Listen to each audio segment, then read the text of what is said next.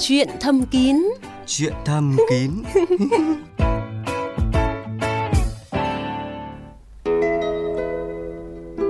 Xin kính chào quý vị và các bạn. Phương Thảo và bác sĩ Hà Ngọc Mạnh, Trung tâm Nam học và Hiếm muộn Việt Bỉ rất vui được gặp lại các bạn trong chương trình Chuyện thầm kín trên VOV2 FM 96,5. Tôi cũng rất vui được đồng hành cùng với các bạn đêm nay. Vâng, bác sĩ Mạnh thân mến, trước khi bắt đầu chương trình hôm nay thì có một thông tin mà Phương Thảo muốn chia sẻ với anh và các bạn. Tại Việt Nam, điều tra quốc gia về vị thành niên và thanh niên Việt Nam cho biết có 36% thanh thiếu niên ở nhóm tuổi từ 14 đến 17 đã quan hệ tình dục. Thậm chí nhiều em quan hệ từ 10 đến 12 tuổi và hoàn toàn tự nguyện. 70% số ca phá thai chui là các em ở độ tuổi này. Nhiều trẻ 13 đến 19 tuổi đã nạo phá thai 3 đến 4 lần.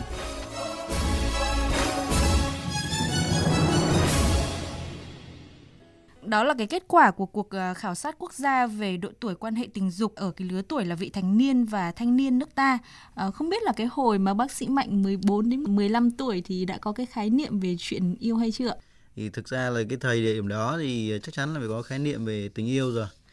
Tuy nhiên thì cái món về tình dục thì chắc là chưa. Chắc là cũng hồi đấy vẫn còn rụt rè.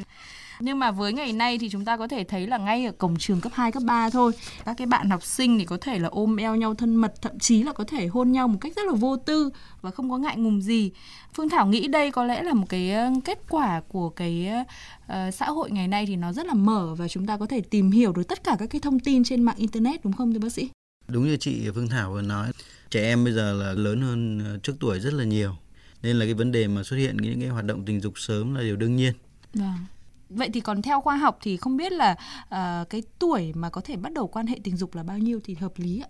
Theo luật pháp Việt Nam thì người ta quy định là trên 16 tuổi là đủ điều kiện để mình tự quyết định là khả năng có hoạt động tình dục hay không.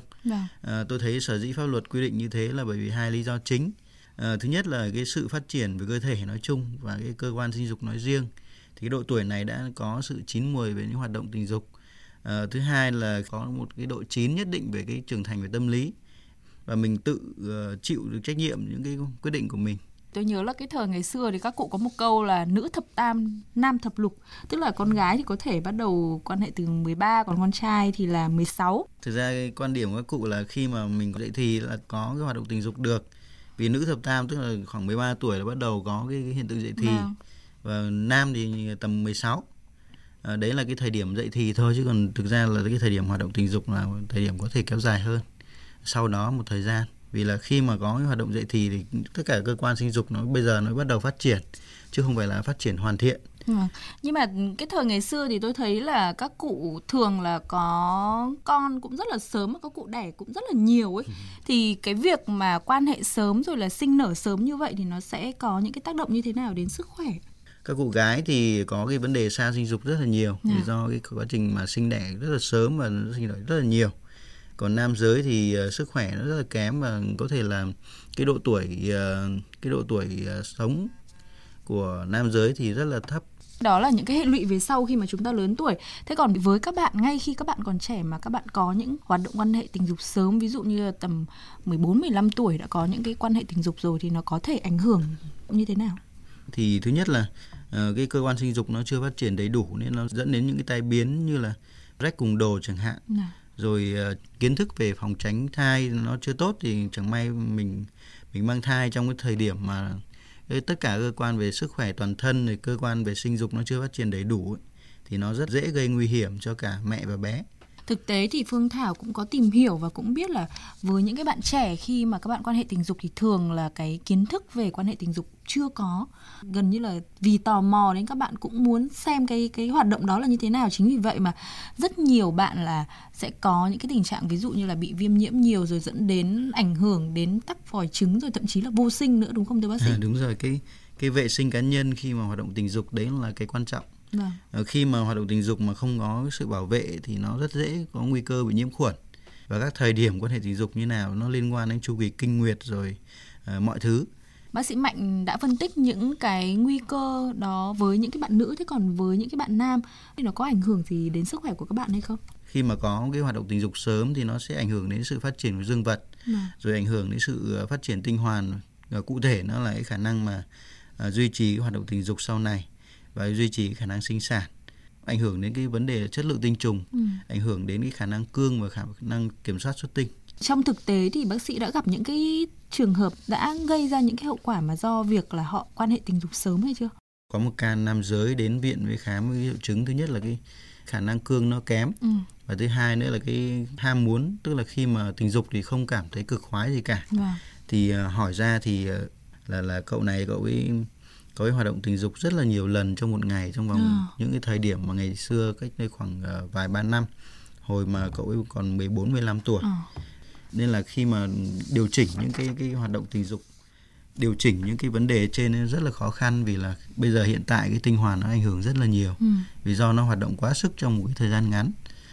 Rồi cái dương vật thì nó cũng có vấn đề, nên là rất là khó trong việc điều trị. Vâng, như vậy là có thể thấy là rất nhiều những cái hệ lụy đi sau đó khi mà chúng ta quan hệ tình dục sớm và chúng ta không có những cái kiến thức, đúng không ạ? Thì bác sĩ có thể hướng dẫn cụ thể hơn một chút là các em cần phải lưu ý những cái điều gì? Những cái lưu ý này nó rất là đơn giản thôi. Thứ nhất là khi mà mình chuẩn bị tiến hành tình dục ấy, thì nam giới và nữ giới đều phải vệ sinh sạch trước khi mà hoạt động tình dục. Sau đó thì khi mà hoạt động tình dục xong thì cũng vệ sinh cá nhân lại. Sau khi mà xuất tinh xong ấy, khoảng tầm 5 đến 10 phút mình mới tiến hành làm vệ sinh. Và thứ hai nữa là cái thời điểm mà yêu ấy thì tránh những cái thời điểm mà có cái chu kỳ kinh nguyệt, có cái tiền sử đang viêm nhiễm phụ khoa chẳng hạn, hay là viêm nhiễm da quy đầu.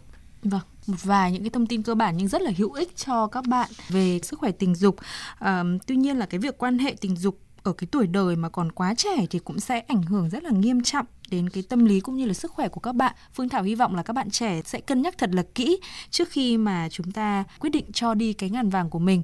Còn bây giờ thì chúng tôi xin phép được dừng cuộc trao đổi với bác sĩ Mạnh để dành thời gian tư vấn cho quý vị thính giả. Hiện thì đã có rất là nhiều các cái cuộc điện thoại đã gọi điện đến chương trình ạ. Chúng tôi xin được kết nối với vị thính giả đầu tiên của đêm nay ạ.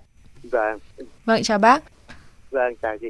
Tôi thì có một cái công việc như thế này mà bây giờ đến giờ là 1 năm rồi chị ơi. Từ cái hồi năm ngoái chọi trâu của Hải Phòng ấy. Cái bà xã nhà tôi, bà mới đi ra ngoài đó, bà ấy xem chọi trâu. Thì về bà mới mang cho tôi 5 liều thuốc, nhưng toàn viết chữ nho tất thôi. Uống hết cái 5 gói đó thì là cái đoạn kia khá quá.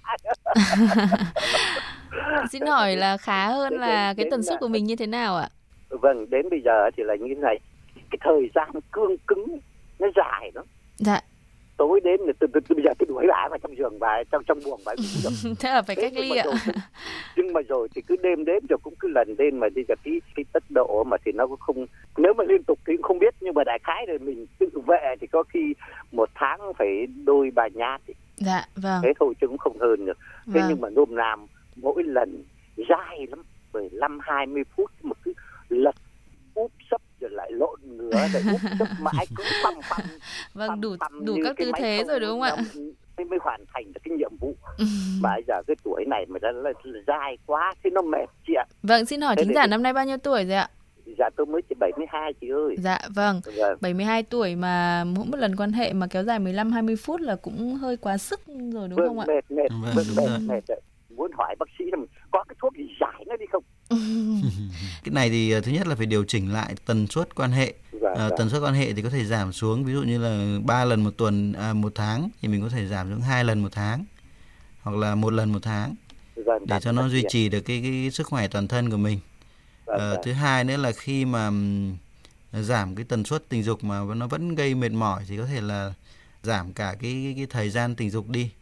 Thì khi mà mình có cái cảm giác xuất tinh ấy thì mình sẽ tập trung mọi thứ, khi mà hoạt động tình dục phải tập trung vào thì nó mới có tăng cái cảm giác khoái cảm ấy, và khả năng xuất tinh thì nó mới đến sớm. Cái thứ ba là khi mà hoạt động tình dục mình lựa chọn những cái tư thế nào mà nó làm tăng cái khoái cảm cho mình ấy thì mình sẽ làm nhanh xuất tinh hơn. Còn những cái thuốc mà để nó làm giảm cái ham muốn tình dục thì rất là nhiều loại thuốc. Tôi đang chuẩn bị bút sẵn đây rồi. Tuy nhiên thì theo tôi thì không nên dùng, vì là nó có thể là nó gây ra những cái hậu quả không tốt. Thứ nhất là hậu quả không tốt với bà xã vì bà xã mất công đi tận Hải Phòng mua cho mình mấy thuốc như thế. Rất là kỳ công đấy ạ. Đấy, rất là kỳ công. Đấy. Vâng. Với những cái hướng dẫn của bác sĩ Mạnh thì Phương Thảo nghĩ là bác cũng chia sẻ với bà xã một chút để cả hai người cùng điều chỉnh lại cái tần suất cũng như là cái thời gian yêu của mình để nó vẫn là thỏa mãn hai bên nhưng mà cũng không làm mình quá mệt và ảnh hưởng đến sức khỏe của mình. Quan trọng là giữ gìn sức khỏe. Vâng. Thưa bác sĩ lại này, tôi cũng nói được ở điện thoại nhưng xin được nói thêm một ý thế này cho nó trọn vẹn này. Vâng, mời bác ạ. Này, nếu như là muốn tăng lên thì có khi được. Dạ. Chứ để giảm đi tôi cũng đã từng nghe cái chương trình của mình ấy là cũng như bác sĩ tư vấn đấy mà. Vâng. Là lúc bây giờ là đại khái là ngược lại với những người kia, họ nhanh ấy thì họ lại lờ đi rồi thì bắt đầu thì lại bắt đầu quay lại, nhưng mà tôi thì lại cứ phăm như mấy khâu luôn nhưng cũng không phải. Vâng. Thế thì cho nên là cái này có lẽ là chỉ có thuốc giải thôi bác sĩ ạ. Vâng. Thế thì bác hôm nào sắp xếp thời gian lên để kiểm tra lại cho bác. Vâng. Rồi kê thuốc cho bác. Tôi không kê thuốc qua điện thoại được. Dạ vâng, cảm ơn chương trình và cảm ơn bác sĩ nhá. Vâng, cảm ơn bác ạ. Hướng dẫn là không biết tên, cảm ơn tất nhá. Vâng, cảm ơn bác. Vui quá. Dạ, vâng. Chào bác. Vâng, chào bác. Tiếp theo sẽ là một câu hỏi nữa của một vị thính giả. Alo. Vâng ạ. Vâng. Chị ơi, tôi lấy vợ mà hơn 20 năm nay rồi mà vợ tôi thì bị bệnh đồng kinh. Vâng. Lúc đầu thì cũng sinh được em bé, nhưng mà nói chung là đi sinh được 2 cháu, nhưng mà một cháu bị biến dạng, bị mất sớm. Mà bây giờ mà lấy tinh trùng tôi hoặc là và lấy trứng của vợ tôi mà nhờ người khác mang thai họ cũng đều có được không ạ? Với cái trường hợp này thì bác sĩ có cái lời khuyên như thế nào cho vị thính giả? Vâng, chào anh. Vâng ạ. Anh năm nay bao nhiêu tuổi rồi? Tôi năm nay 48 ạ. Vợ bao nhiêu ạ? Vợ 42 ạ. Vâng. Cái trường hợp của anh chị thì vợ bị động kinh, đang dùng thuốc thường xuyên đúng không ạ? Vâng ạ. Vâng, cái này thì khi mà dùng thuốc động kinh thì nó sẽ dễ gây đột biến trong khi mà mình mang thai ấy. Vâng thì cái trường hợp của anh ấy thì thứ nhất là phải đi khám lại chuyên khoa về thần kinh ấy để người ta kiểm tra cái thuốc chống động kinh của mình ấy có cần điều chỉnh giảm liều đi trước khi mình lấy trứng hay không. Cái điều thứ hai là vợ anh năm nay 42 tuổi rồi, cái lượng trứng có thể nó sẽ suy giảm rất là nhiều. Nên là khi mà làm thuyết ống nghiệm thì cái lượng trứng nó sẽ rất là ít. Cái điều thứ ba là khi mà mình muốn làm cái phương pháp mang thai hộ ấy, thì mình phải lên các viện phụ sản trung ương chẳng hạn, hoặc là viện Trung ương Huế, hoặc là viện Từ Dũ bên trong thành phố Hồ Chí Minh. Đây là 3 cái viện mà mình có đủ điều kiện về pháp lý để làm cái phương pháp này. Thì anh xem sắp xếp nhà mình ở đâu thì mình có thể đến cơ sở gần nhất để người ta kiểm tra, rồi người ta sẽ hỗ trợ cho anh. Mà chi phí một cái bao nhiêu tiền anh? Cái này chắc cũng còn tùy vào từng đối tượng nữa. Nó tùy vào cái độ tuổi của người dùng thuốc ấy, người mà lấy trứng ấy. Mà chắc cũng sẽ phải khoảng từ 50 đến 100 triệu nhờ bác sĩ Mạnh nhỉ? Tầm đó. Dạ vâng ạ, cảm ơn anh chị ạ. Dạ vâng, cảm ơn anh đã tham gia chương trình. Vâng, chào anh. Vâng, chúng tôi xin tiếp tục được kết nối với thính giả. Alo. Vâng, đây ạ, tôi đây rồi. Dạ vâng, xin chào vị thính giả đầu dây. Vâng. Xin hỏi là hôm nay anh có điều gì muốn bác sĩ giải đáp ạ? Tôi muốn hỏi bác sĩ xem là trong cái trường hợp mà quan hệ tình dục mà ở trong cái bể nước ấy thì vợ chồng tôi thường là sinh hoạt như thế, mà khi mà xuất tinh ra nó có ảnh hưởng đến sức khỏe nhiều không? Xin hỏi một chút là năm nay vợ chồng anh bao nhiêu tuổi ạ? Vợ chồng tôi năm nay 59 tuổi rồi. Vâng. Thế mà tôi mới mua cái bồn nước mà mỗi lần tắm xả nước ấm vào đấy thì trong quan hệ ấy. Tức là bây giờ tất cả các lần quan hệ của mình đều ở trong cái bồn nước ạ? Nó không liên tục nhưng mà thỉnh thoảng ấy. Dạ, vâng. Tôi sợ mà hay không biết là có sợ nó có quá sức không, thì nó có sợ ảnh hưởng đến xương cốt hay không ấy. Thường cái cuộc yêu của mình kéo dài khoảng bao lâu ạ? Nó tầm vào khoảng 15 phút thôi bác ạ. Dạ vâng. Với cái trường hợp là quan hệ tình dục trong nước thì bác sĩ Mạnh có cái lời khuyên như thế nào ạ? Vâng, chào anh. Với trường hợp của anh chị thì mình thay đổi cái môi trường này thì theo tôi là không nên, vì là nó có những cái lý do sau. Thứ nhất là khi mà mình tình dục trong môi trường nước ấy, thì những cái chất nhờn, chất bôi trơn cái âm đạo ấy thì nó bị rửa trôi rất là nhiều và nó rất dễ bị nhiễm khuẩn cái vùng đó. Cái thứ hai nữa là cái nước mà mình để mà mình xả ra để mình tắm ấy thì mình chưa chắc nó là cái nước sạch. Đấy là nguy cơ nhiễm khuẩn thứ hai. Cái nguy cơ nhiễm khuẩn thứ ba là khi mà mình quan hệ tình dục thì mình đẩy cái dương vật vào trong âm đạo ấy thì nó có chứa nước, nó sẽ đẩy lên theo cái cổ tử cung lên cái buồng tử cung và có thể lên vòi trứng, và nó có nguy cơ là viêm tắc cái vòi trứng. Đấy là ba cái đó thì theo tôi là nó rất là nặng nề và nó ảnh hưởng rất nhiều đến vấn đề của phụ nữ là chính thôi. Vâng, có thể là mặc dù là nó có đem lại cho mình rất là nhiều những cái khoái cảm và những cái mới lạ, tuy nhiên là để đảm bảo sức khỏe thì có thể là vợ chồng anh nên cân nhắc lại một chút nhỉ ạ? Vâng, thế cảm ơn bác sĩ, cảm ơn chương trình nhé. Dạ, vâng, cảm ơn anh đã tham gia chương trình. Vâng. Vâng, chúng tôi xin được tiếp tục giải đáp các cái thắc mắc cho vị thính giả tiếp theo ạ. Alo. Dạ vâng, xin chào vị thính giả ở đầu dây ạ. Vâng, xin chào bác sĩ Mạnh, chào chương trình. Vâng, chào anh. Vâng, tôi năm nay là 60 tuổi. Dạ vâng. Thế này tháng 11 năm 2015 này tôi có đi mổ ca trực tràng nhưng mà cũng không phải truyền, không phải xạ gì cả. Xong rồi về thấy sinh hoạt tình dục ấy, thì nó không cương được. Xong rồi tôi có ra bệnh viện Việt Đức, khoa nam học khám thì bác sĩ có cho xét nghiệm máu và cho thuốc. Nhưng mà về tôi uống là thấy nó bị nhức đầu, rồi nó nhức cả mắt, rồi nó đau cơ. Thế tôi không dám dùng nữa. Dạ. Tôi muốn nhờ chương trình xem là cái tình trạng của tôi như thế thì bây giờ phải làm như nào và có thể chữa được không? Từ đó đến nay thì bác đã đi khám lại ở đâu chưa ạ? Chưa, vì tôi về thì bà nhà tôi lại đi chăm cháu nên tức là mình cũng không có cái điều kiện để quan hệ thường xuyên. Thưa bác sĩ Mạnh, là cái việc mà phẫu thuật trực tràng như thế thì nó có ảnh hưởng đến cái sự cương cứng của cậu nhỏ hay không ạ? Cái này thì bác mổ trực tràng là mổ ở đâu? Mổ bệnh viện K1. Bệnh viện K1 hả? Người ta cắt toàn bộ trực tràng của bác xong làm hậu môn ở đấy luôn à? Nối luôn ở đấy. Vì là cái vùng trực tràng hậu môn ấy thì nó có rất nhiều những cái đám rối thần kinh ở vùng đó, và nó có một cái đám rối rất là quan trọng là đám rối tiểu khung ấy. Từ cái đám rối cái vùng tiểu khung nó thì nó sẽ đưa ra một cái dây thần kinh đi vào cái vật hang dương vật, và nó làm cho cái dương vật nó cương lên khi mình có kích thích tình dục.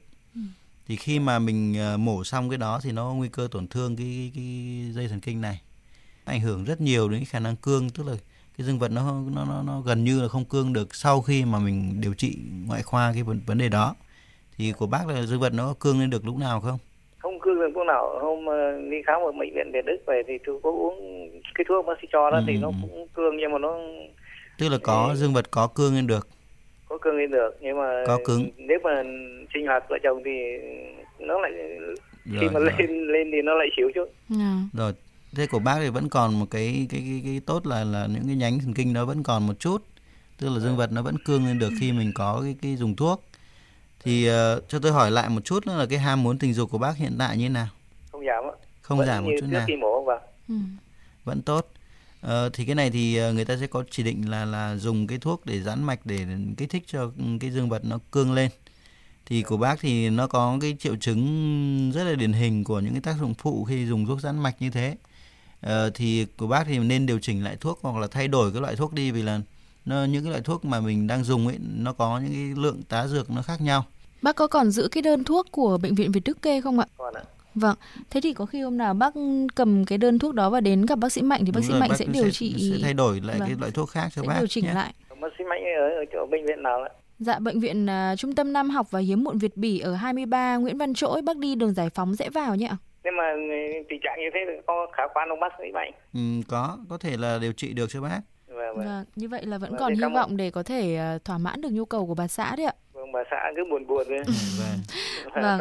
Thì cảm ơn bác sĩ Mạnh, cảm ơn chương trình nhá. Dạ vâng, chào bác ạ, cảm ơn bác đã tham gia chương trình.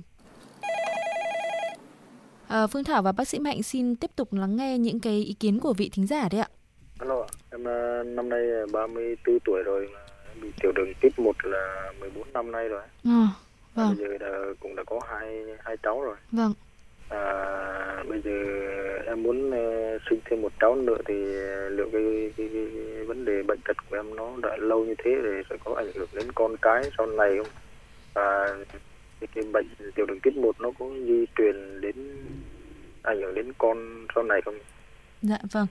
Xin hỏi một chút là hai bé nhà anh hiện đã lớn chưa ạ? Một cháu 6 tuổi, hơn 6 tuổi và một cháu hơn 3 tuổi. Vâng, tức là anh lo lắng là sợ là cái bệnh của mình có thể di truyền cho con đúng không? Vâng, bác sĩ Mạnh có thể giải đáp cái băn khoăn này của vị thính giả. Anh bị tiểu đường tuyếp 1 bây giờ anh đang dùng thuốc gì? Em tiêm insulin từ ngày bị bệnh. Tiêm từ khi bị bệnh đến bây giờ. Cái này tôi giải thích cho anh nhé. Thứ nhất là khi mà bị tiểu đường ấy thì nó là cái bệnh lý về rối loạn chuyển hóa. Khi mình điều trị cái đó thì nó sẽ ổn và mọi thứ chức năng đều tương đối bình thường. Nếu mà cái rối loạn đường huyết mà nó vẫn duy trì ở mức bình thường thì cái mức khả năng cương, khả năng hoạt động tình dục, mọi thứ thì tương đối bình thường. Nên là cái khả năng sinh tinh cũng như thế. Nên là cái khả năng mà sinh sản hiện tại thì theo tôi nghĩ là cũng tương đối bình thường nếu anh duy trì thuốc tốt. Thứ hai nữa là cái vấn đề mà anh lo lắng về cái vấn đề di truyền cho con cái thì hiện tại tiểu đường thì người ta nghiên cứu nó là một cái bệnh lý và có tính chất gia đình. Tức là khi mà gia đình anh mà bị thì con cái anh nguy cơ bị cao hơn những người khác. Đó. Thứ hai nữa là khi mà bị những cái vấn đề như thế thì mình có cái thuốc điều trị chứ không phải là không có thuốc điều trị, nên anh cũng không phải lo lắng lắm nhé. Vâng, quan trọng là mình khi mà mình đã có cái yếu tố gia đình như thế thì mình nên quan tâm đến chế độ ăn cũng như là cái việc kiểm tra sức khỏe định kỳ cho con thì có thể tầm soát được bệnh anh ạ. Dạ, vâng. Vâng, thế cảm ơn anh đã tham gia chương trình ạ. Hy vọng là sau khi mình đi khám thì mọi thứ nó sẽ cải thiện tốt hơn ạ. Dạ, vâng, chào anh ạ. Chào anh. Vâng, chúng tôi xin được tiếp tục trò chuyện với vị thính giả tiếp theo ạ. Alo. Dạ vâng ạ. Tôi đặt cháu hỏi là cái khí hư ở người bình thường thì nó xuất hiện khi nào hả bạn? Xin hỏi một chút là năm nay bạn bao nhiêu tuổi rồi? Dạ năm nay cháu 15 tuổi. 15 tuổi à? Mình đã thấy có khí hư rồi à? Cháu có từ khi có kinh nguyệt khoảng 2-3 năm gì ạ. Nhưng mà nó có cái gì bất thường không? Ví dụ như là khí hư ra nhiều hay khí hư có màu hoặc có mùi khó chịu không? Có ra nhiều cái lúc vào buổi sáng đêm ngủ chị ạ. Tức là nó sẽ gây cho mình những cái khó chịu về cái sinh hoạt hàng ngày đúng không? Vâng ạ. Xin chào em. Anh nói về người bình thường trước nhé. Ở người bình thường ấy, thì cái khí hư thì thông thường nó sẽ ra vào những cái thời điểm mà cuối chu kỳ kinh. Tức là khi gần có kinh vài ba ngày thì có thể ra một ít cái dịch màu trắng. Thông thường là nó sẽ không mùi. Nó chỉ màu trắng hơi đục một chút thôi. Không có mùi đâu. Còn khi mà nó ra liên tục trong cái chu kỳ kinh nguyệt, từ khi mà mình bắt đầu có kinh đến khi mà mình có kinh trở lại thì nó ra liên tục mà nó ra rất là nhiều. Và những cái đó thì nó là một cái bệnh lý thì mình phải kiểm tra xem nó có bất thường gì không. Bạn phải đi khám chuyên khoa về phụ sản, người ta sẽ kiểm tra xem nó có viêm nhiễm gì cái dịch âm đạo hay không. Người ta lấy cái dịch đó mà người ta soi lên xem có nhiễm nấm rồi nhiễm vi trùng virus gì không. Để sau đó người ta sẽ chỉ định điều trị cho bạn. Để lâu không chữa thì có làm sao không ạ? Để lâu không chữa thì nó sẽ có nguy cơ nhiễm khuẩn, nó sẽ viêm ngược dòng đi lên, buồng tử cung. Và Phương Thảo nghĩ là với trường hợp của bạn thì cũng không có gì khó khăn khi mà mình chia sẻ với cha mẹ của mình để có thể đưa bạn đi kiểm tra sớm. Chúng tôi xin được tiếp tục kết nối với vị thính giả tiếp theo ạ. Alo. Vâng ạ. Vâng, xin chào vị thính giả. Vâng, em chào bác sĩ ạ. Bác sĩ cho em hỏi là vợ chồng em thì năm nay là năm 2, vợ thì 47. Vợ cũng quan hệ tình dục là rất đòi rất nhiều ạ, tuần phải 3-4 lần ạ. Vâng. Thế nhưng mà cứ phải quan hệ bằng mồm, bằng lưỡi ạ. Cô là trực tiếp phải gọi theo như em cứ nói là phải đưa mồm miệng vào đấy làm cô cũng mới sướng ạ. Mà cô bảo là tuần phải 3-4 lần mới đã. Thế cho nên là cho em hỏi bác sĩ là như thế làm nhiều nó có ảnh hưởng đến bệnh tật gì không ạ? Mồm miệng của người đàn ông không ạ? Xin hỏi là lần nào mình quan hệ cũng sẽ làm theo cái phương thức là quan hệ bằng miệng hả anh? Nhưng mà 10 lần thì phải 7 lần làm như thế ạ. Nhưng bản thân anh thì có thấy thoải mái với cái hình thức đấy không ạ? Em cũng có thoải mái, nhưng mà đấy là em chiều cô ấy. Nhiều khi mình giả dụ đến cái tầm là nó có nhu cầu thì em cũng thoải mái. Vâng. Vâng ạ. Thế nhưng em hỏi bác sĩ tư vấn cho em là nó có ảnh hưởng gì đến cơ thể mình không ạ? Vâng, với câu hỏi này thì bác sĩ Mạnh sẽ giải đáp cho anh ạ. Dạ vâng ạ. Vâng, chào anh. Dạ vâng ạ, chào anh ạ. Khi mà mình hoạt động tình dục bằng miệng ấy thì nó sẽ có nguy cơ nó nhiễm khuẩn, vì là hệ vi khuẩn trí bình thường của âm đạo và hệ vi khuẩn trí bình thường của cái khoang miệng của mình ấy nó tương đối khác nhau một chút. Đó thì khi mà mình hoạt động tình dục nó dễ gây ra nhiễm khuẩn cái vùng khoang miệng của mình. Thì cái này khi mà hoạt động tình dục thì không nên kéo dài, và thứ hai nữa là khi mà hoạt động xong thì anh vệ sinh khoang miệng sạch sẽ. Có thể dùng nước xúc miệng chẳng hạn. Thì cái đấy nó sẽ làm cho đỡ ảnh hưởng đi. Và thứ hai nữa là cái vấn đề về cái thói quen hoạt động tình dục thì nó tùy vào những cặp vợ chồng. Nên là hai vợ chồng có thể bàn bạc nhau xem lựa chọn những phương pháp tình dục nào nó hợp lý. và nó bớt ảnh hưởng đến những cái khác. Cái này thì có thể là anh nên chia sẻ thêm với vợ mình nhỉ? Cảm ơn bác sĩ nhé. Dạ vâng, cảm ơn anh đã tham gia chương trình. Chúng tôi xin tiếp tục lắng nghe câu hỏi của vị thính giả. Alo. Dạ vâng, xin chào vị thính giả ở đầu dây.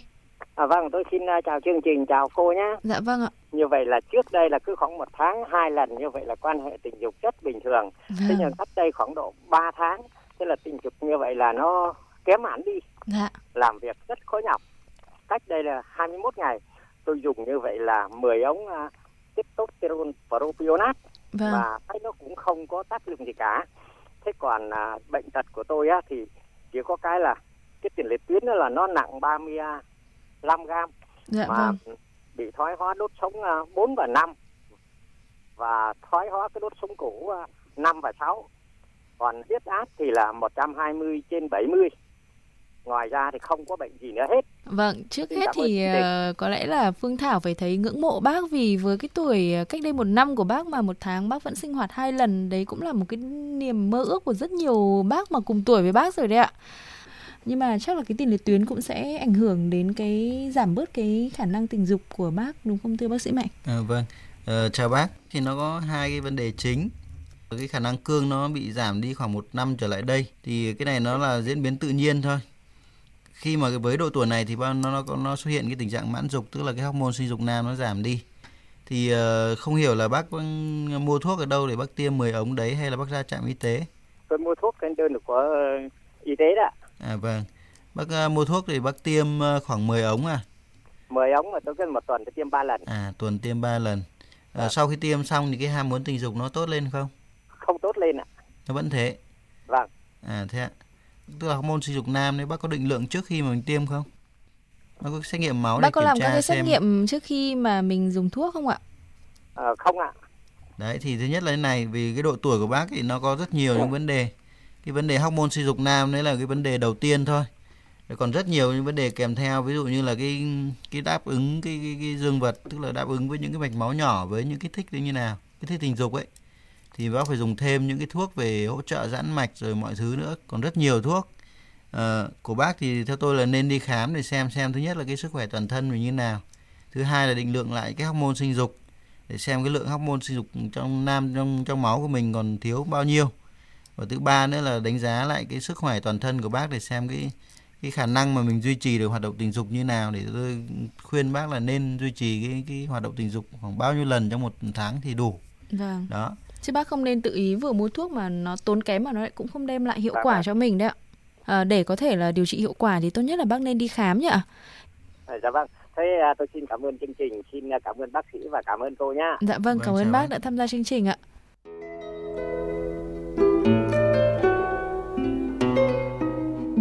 Các bạn đang nghe chương trình Chuyện Thầm Kín, chương trình phát thanh chuyên biệt về sức khỏe tình dục và sức khỏe sinh sản, phát sóng trên hệ VOV2 tần số FM 96,5. Ngoài việc nghe trực tiếp trên radio thì các bạn có thể truy cập vào địa chỉ trang web vov2.vn hoặc trang fanpage của Bạn Sống Khỏe để nghe lại chương trình. Còn được để trò chuyện cùng bác sĩ của chương trình thì các bạn có thể gọi điện tới 2 số máy là 043 266 9494 hoặc 043 266 9595 từ 16 giờ đến 19 giờ thứ 5 hàng tuần. Các bạn thân mến, đã đến lúc Phương Thảo và bác sĩ Hà Ngọc Mạnh phải nói lời tạm biệt với các bạn. Hy vọng là Chuyện Thầm Kín đêm nay sẽ giúp các bạn ngủ ngon giấc. Xin chào và hẹn gặp lại.